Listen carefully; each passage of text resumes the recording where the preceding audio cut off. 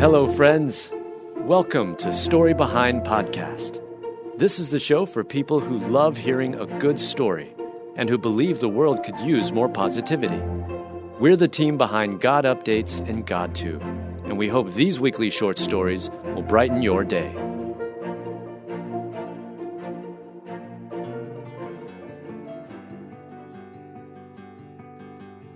The real story behind the Waltons TV show and what went into making it such a beloved classic. Written by Heather Riggleman. Read by Alyssa Forsberg. It's been almost 40 years since the Waltons TV show, one of the most beloved programs of all time, faded from our screens. The family drama debuted September 14, 1971, and ran until 1981. Spanning 9 seasons, it was initially thought to flop by the top executives of Hollywood. However, producers of the show had no idea viewers of that time were craving godly family values. At that time, the country was dealing with the Vietnam War, the Watergate scandal, and the breakdown of traditional family values. In fact, Cammy Cotler, who played the youngest Walton sibling, Elizabeth, in an interview with the Los Angeles Times, said the show was a direct reaction to congressional hearings questioning the moral quality of television at the time. So how did the Waltons TV show become a sensation? Let's talk about little-known facts of what went on behind the scenes. The beloved show was set in the mountains of Virginia during World War II and the Great Depression, even though it was filmed in Hollywood. It actually began as a Christmas film, The Homecoming, a Christmas story based on Earl Hamner's book, Spencer's Mountain. CBS decided to take a gamble on the book, but they requested Earl to rename the characters, and he chose Walton instead. "I thought the name Walton sounded sturdy and Virginian and American," he shared. Despite some of the network's reservations, viewers were craving wholesome shows that reflected simpler times and traditional family values. In fact, the show helped inspire Little House on the Prairie. The Emmy Award-winning show depicted a large, close-knit family experiencing the ebbs and flows of life, was based on Earl's own family. Each Walton child was based on his real-life siblings. He had 6 siblings: Jason, Mary Ellen, Aaron, Benjamin, Ben, James Robert, Jim Bob, and Elizabeth. Earl revealed in a 2013 interview that the actual bedtime tradition on the Waltons TV show was inspired by his actual bedtime traditions with his own family. "Sometimes we would get carried away and say so many goodnights that my father, who had to get up early in the morning, would say, 'All right, that's enough,'" he commented in a 2013 interview published by the Archive of American Television. Several parts of the Waltons TV show were based on real-life events, too. Grandma Esther's stroke in Season 5 was based on Ellen Corby's real-life health complication. Actor Will Geer, who played Grandpa Zeb, grew concerned when Ellen didn't show up for work one morning. Because they all spent so much time together, he knew this was out of character and sensed something was wrong. He then found her passed out after a stroke and rushed her to the hospital to save her life. Later, after Will passed away in 1978, Grandpa Zeb's death was written into the show as well. Life behind the scenes wasn't always easy. Some of the actors struggled with alcohol abuse. Yet, God used the show to help Ralph Waite get sober. Judy Norton said the kids helped him get over his alcoholism. He credited the show for being the reason he got sober, she said.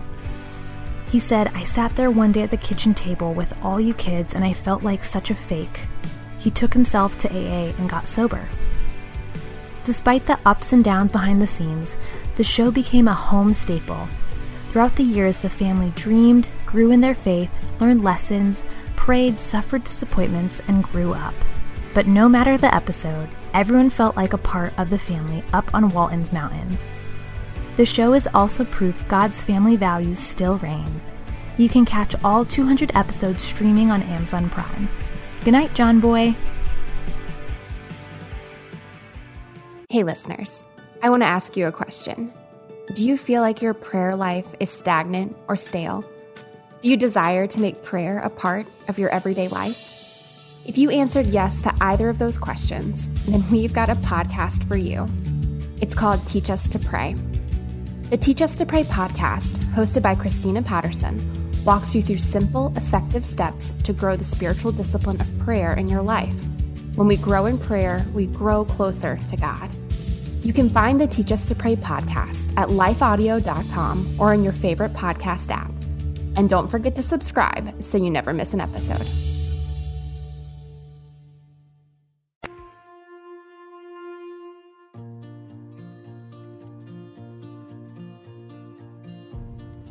Photo of a police officer snuggling an abandoned toddler goes viral. Written by Mel Johnson, read by Stacy Marshall.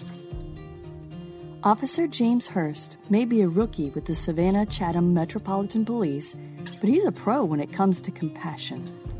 And seeing this police officer cuddling an abandoned toddler had the internet going crazy.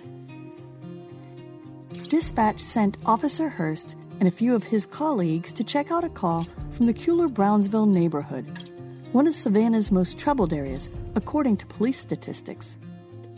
Concerned residents called and reported that a 16-month-old boy was wandering the streets. No one knew how long the boy had been wandering, where he'd come from, or where he belonged. It was an extremely upsetting discovery to kind-hearted Officer Hurst, who has 2 little ones of his own at home, one of whom has Down syndrome. The officers picked up the abandoned toddler at 10 a.m.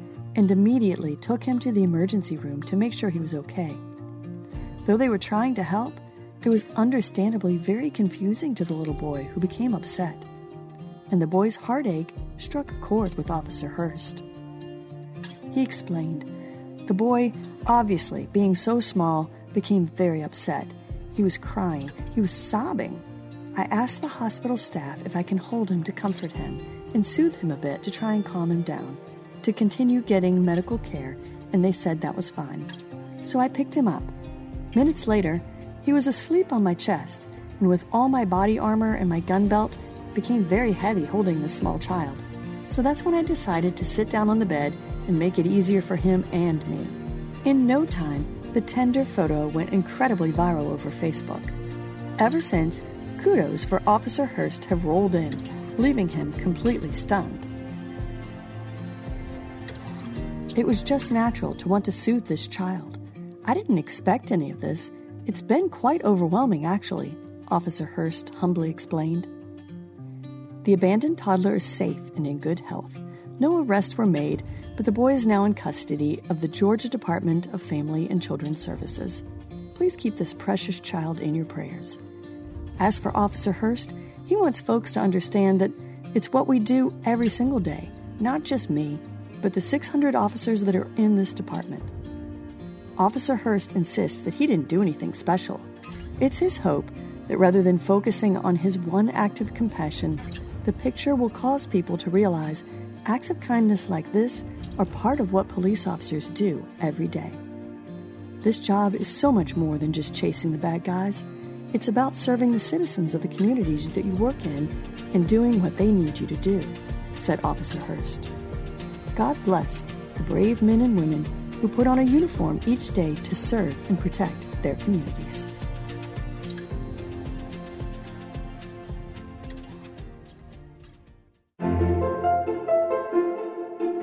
Thank you so much for listening to Story Behind Podcast. We're really glad you joined us for this week's story.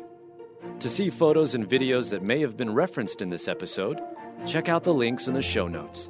And if you enjoyed what you heard today, subscribe to our podcast, and please tell a friend about us. We'd also love it if you'd rate us and leave us a review. It really does help more people find us. This episode was produced and edited by Stacy Marshall.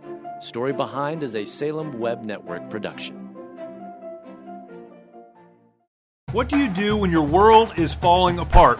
How do you march when it would be easier to stay where you are and die? Join me every week on the March or Die podcast, and we'll discuss that and so much more.